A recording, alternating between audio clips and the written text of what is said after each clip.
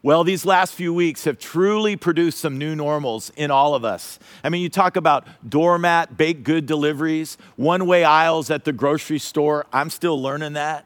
Ordering curbside takeout, and even learning new languages like curves and distancing.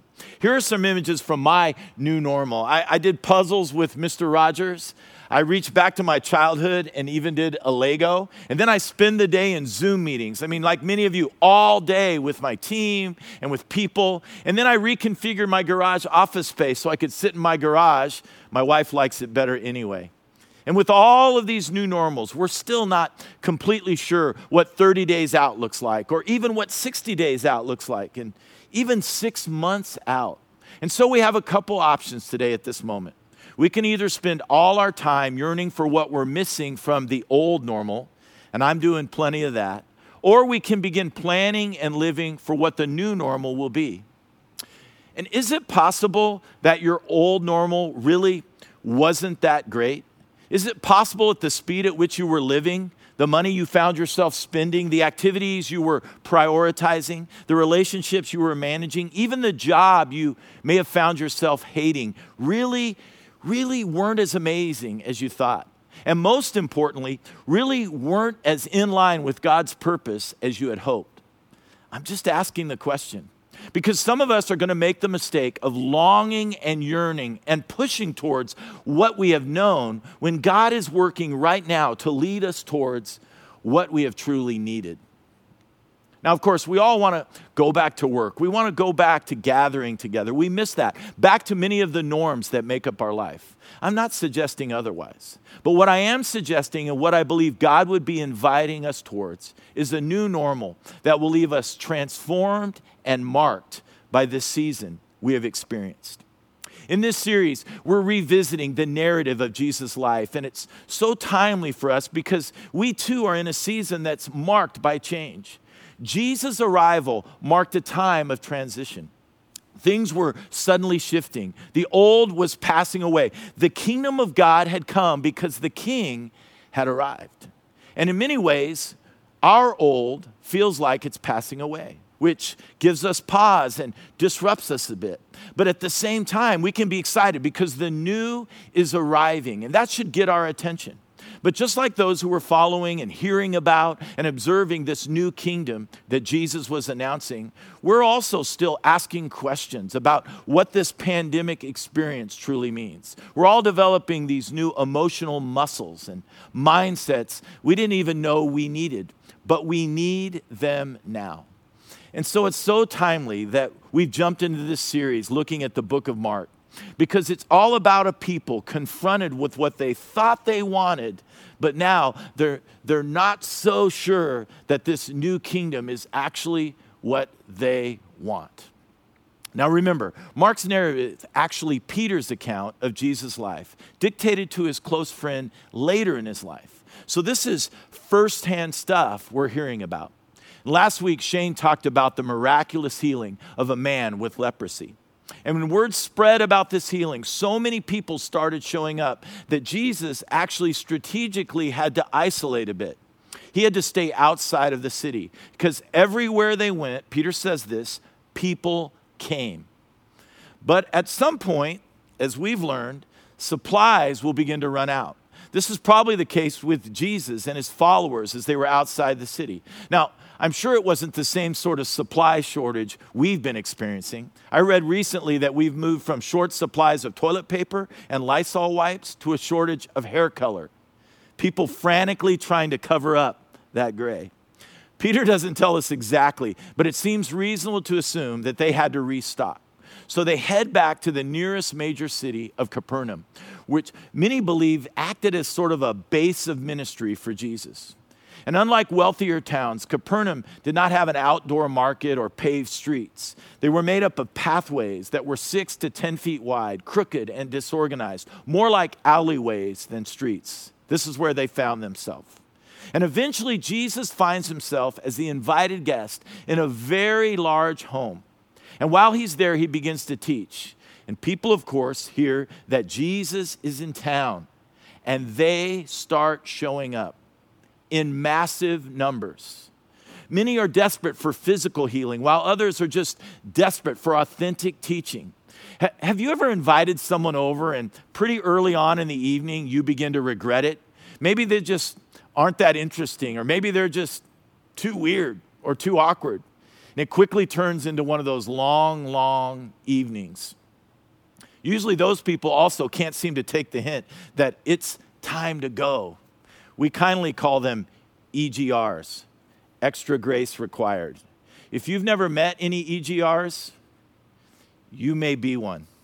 Well, when this homeowner invited this Rabbi Jesus over for dinner, I'm sure he didn't know what he was signing up for, because now people begin to fill up the house. They're uninvited. They're hanging on the window sills. They're parking all over the street. They're walking on the lawn. They're tearing up the flower gardens. If there was an HOA in this neighborhood, all the rules would have been violated. And Peter describes it this way. He says, so many gathered that there was no room left, no room, not even outside the door. And Jesus preached the word to them. And what did he preach? The same thing he had already been saying. The time has come. This is what you've been waiting for. The kingdom of God has come near. Now face it and embrace it. Embrace this new way of thinking, this new way of living, this new way of prioritizing, this new way of even seeing God and seeing yourselves and others. Jesus said, embrace this new normal. And as he was sharing this radical message, we learn this, that some men came bringing to him a paralytic, carried by 4 of them. They have this mat. It was known as a krabatos, probably more like a pallet than a bed, one holding each corner. And they arrive, and the crowd is so thick that they can't even get to the door. I mean, people are trying to listen, and they are not budging. The men aren't sure what to do, so they just turn around and they go home. That's not what they did at all. Because when you have a chance to encounter Jesus, and there's a few people blocking the way, that shouldn't be a deterrent. They will not be denied, and they will be innovative. Remember, Peter was there for this moment, and he's relating the story back to Mark years later. And I can just see him at this point getting animated as he's telling it. He says, we couldn't believe it. Jesus is there. He's teaching in the middle of the house, this really nice house, and it's quiet. And then all of a sudden there's this banging and stuff is dropping from the ceiling and people are looking up, freaking out. Because, he says, since they could not get him to Jesus because of the crowd, they made an opening in the roof above Jesus by digging through. And then they lowered the mat the man was lying on. I really wish Peter had given us a bit more detail. Like I would have loved for him to describe the reaction of the homeowner. He'd not requested a skylight.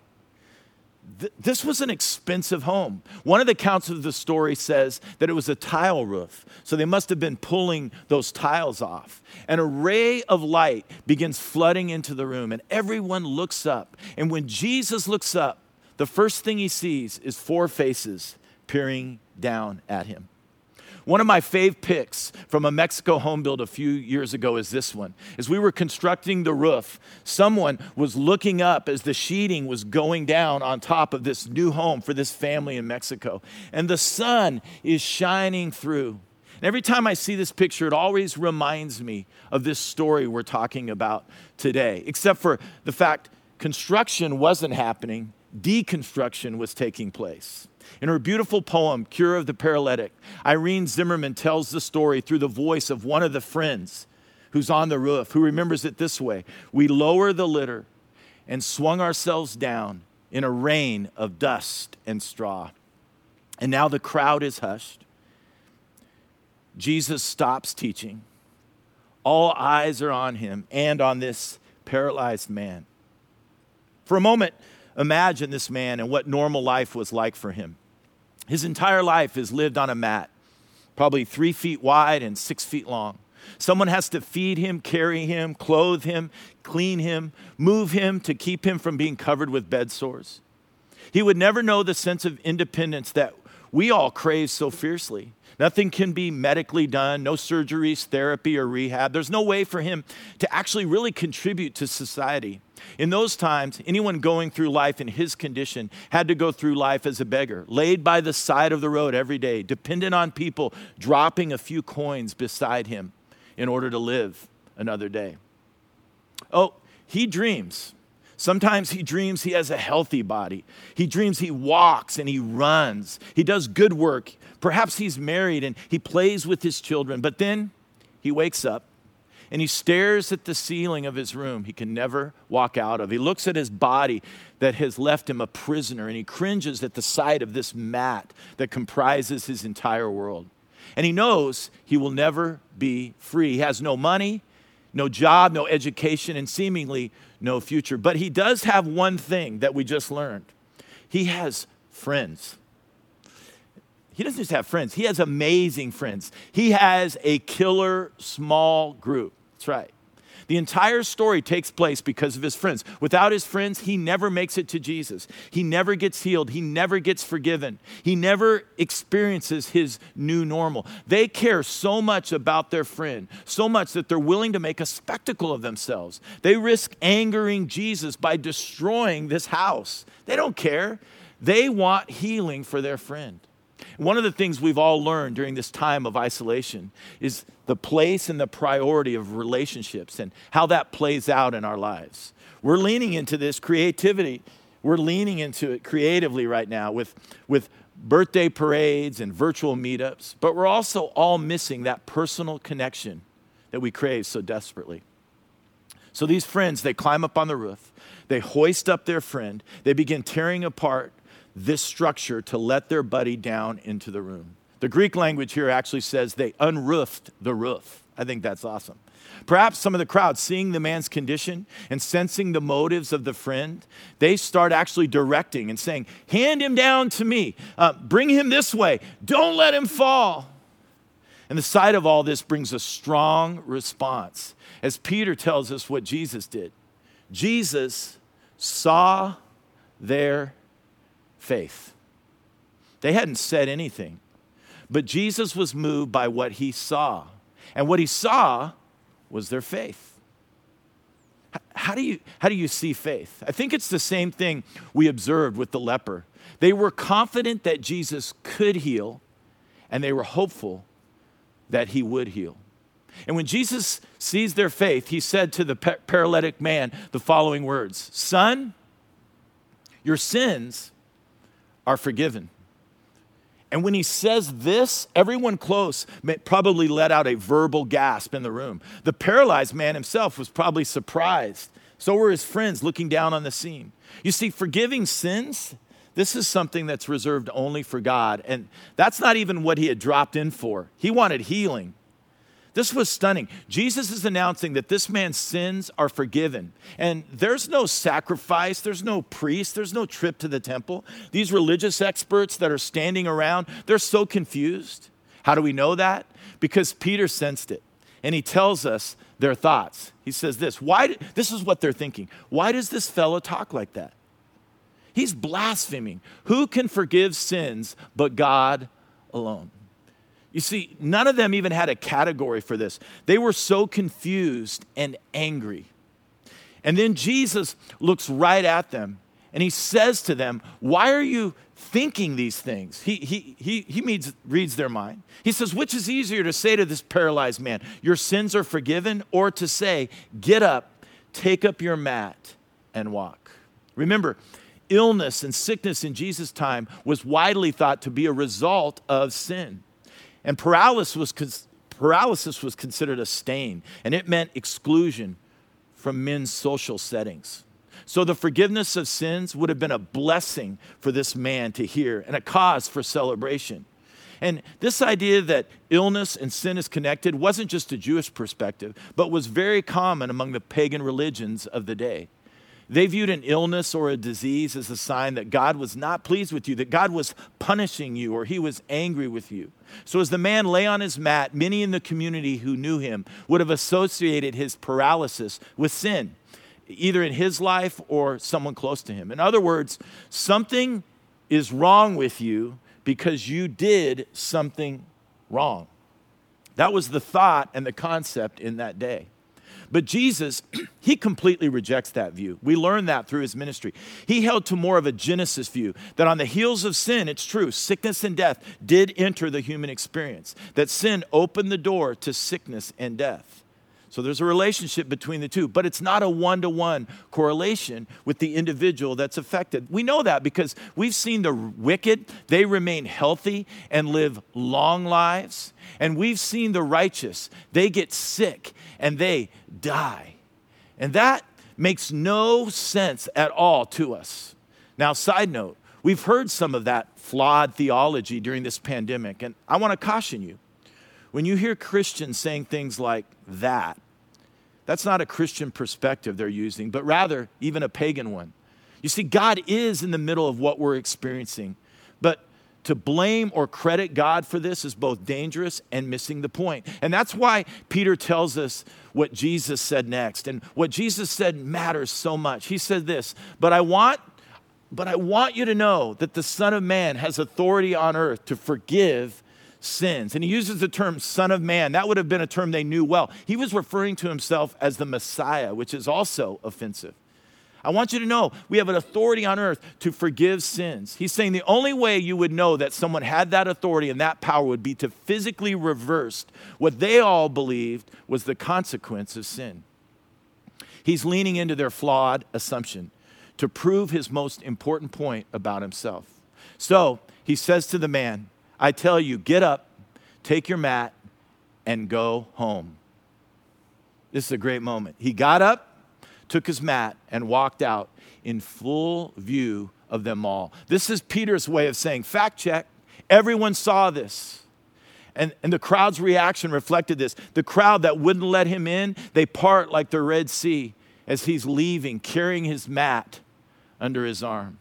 Can you imagine the celebration that must have taken place in the street when that man made it outside and was reunited with his friends who had now jumped off the roof? They would be seen hugging and running and leaping as they headed back to their lives. But listen, not their old lives, not the old normal, but the new normal. Here's what Peter said. This amazed everyone.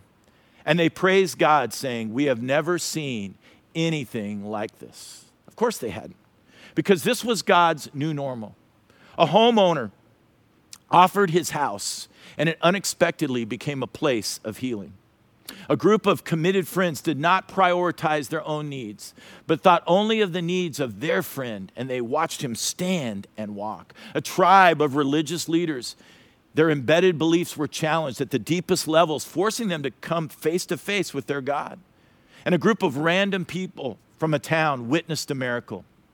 They were stunned, never to be the same again. And we have the followers of Jesus, these early followers like Peter, James, and John, who had left everything and were now beginning to realize that they had stepped into something very unexpected. And finally, we have this man. Doesn't it always seem to come back to the way that Jesus impacts one person and one life? A leper, a woman at the well, a tax collector sitting at his booth, a blind man begging by the road. And now this man whose old normal was a mat, but not anymore. He would never be the same again. Now, let's bring it home. Right now, some of you may feel a bit like you're laying on life's mat. You're feeling paralyzed, so much information and noise swirling around, so many opinions on what's next, perhaps even so many barriers as you think about your future. It's time for us to get in front of Jesus and to get up off of that mat. Don't stay there. Let me make a couple quick observations from this story as our lives are changing and as we stare into our own new normal. First of all, lean into the character of God that never changes. The character of God. The characteristics of God that we know. His mercy, His grace, His love, His care for us.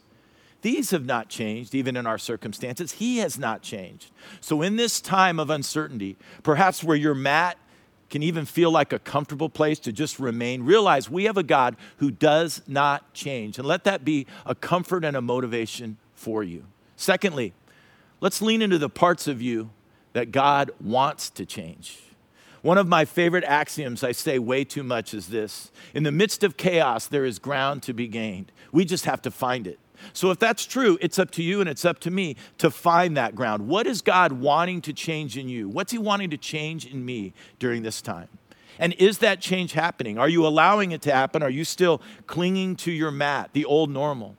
I trust that in the future, you'll look back on these weeks we've spent slowing down and drawing close and establishing new patterns and rhythm. And I hope that you will see ground gained for God. On Monday nights, I meet with my small group virtually, and we got on this topic last week. And we asked the question, if someone had told us 4 weeks ago that we'd get to spend 4 weeks, 6 weeks at home, we would have said, I would get to do this. I would work on this. We would embrace the moment, this hobby, this spiritual practice. But on our call, most of us admitted we hadn't done much of it. So before we concluded our group, we decided to say, it's not too late. Let's go. It's not too late to gain ground, to lean into the part that God wants to change. And finally, as we lean into the new normal, let's lean into it when others are drifting back into the old. Listen, people are always going to push back when the old norm fades into the new norm. Like the religious experts surrounding Jesus on that day. They'll try to hold on to the old. Well, I want to ask you, will you push through when others try to pull you back? Will you allow what God is doing in you during this time to become a permanent mark on who you are and how God is shaping you? This is a season that will mark us. How we are marked is up to you, and it's up to me. There's song lyrics you're about to hear in a moment, and they're so reflective of this season. They say this: I'm not afraid to show you my weaknesses, my failures, and my flaws. Lord, you've seen them all, and you still call me friend, because the God of the mountain is the God of the valley, and there's not a place your mercy and grace won't find me again. So, what will emerge during this season in you? Will you allow his mercy and grace to find you again? What will begin to grow in your life? What will fill in the cracks of your heart that have been so present, those cracks, for so long, you've just assumed they were permanent? Those places you've tried, and I've tried to cover and hide. The flaws we've struggled to fill with things that didn't even begin to satisfy. Where has your heart been so damaged that now in this season of pause, this season of change, this is the perfect moment for Jesus to heal? That moment for you right now to get up off your mat, to stand back up to your feet and begin to move into the new life, the new normal that Jesus intended for you. Parker Palmer, he said it this way: wholeness does not mean perfection. It means embracing brokenness as an integral part of life. Can we just agree together today that the old norm needs to become the old you? The old norm you've been laying on and living out for so long. Maybe you've even gotten comfortable. You may have even been a follower of Christ for a while. But you know, if you're honest, you become stale and stagnant in the norm of that relationship with him. Is it possible that this season has lowered you down again in front of him? Lowered you to a place where you can actually encounter him again? Now, every week we've been encouraging you to commit a verse to memory. And this week it's found in 2 Corinthians, and it really reflects this season of new normal. I'm going to read it to you, and then we'll repeat it back together again. It says, therefore, if anyone is in Christ, the new creation, the new normal has come. The old has gone. The new is here. As you're sitting there watching today, I want to just encourage you. I'm going to read it one more time. I want to just encourage you. Take a screenshot, mark it down, find it in your notes, commit this to memory. Therefore, if anyone is in Christ, a new creation has come. The old has gone, the new is here. And this new norm is something that will bring life, something that will not disappoint. The old has gone, the new is here. Let me pray for you today. Father, right now in Jesus' name, we just come, and in this season of so much chaos, we pray, God, that you would help us to find the spiritual ground and the life ground that we can gain. God, that we would focus our eyes on you, that we would lower ourselves right in front of you for healing, for transformation, for change. God, I pray that we would leverage this time. God, that you would even help us again to reset on this day as we prepare for the days and the weeks ahead. God, change us, transform us. We pray this in Jesus' name. Amen.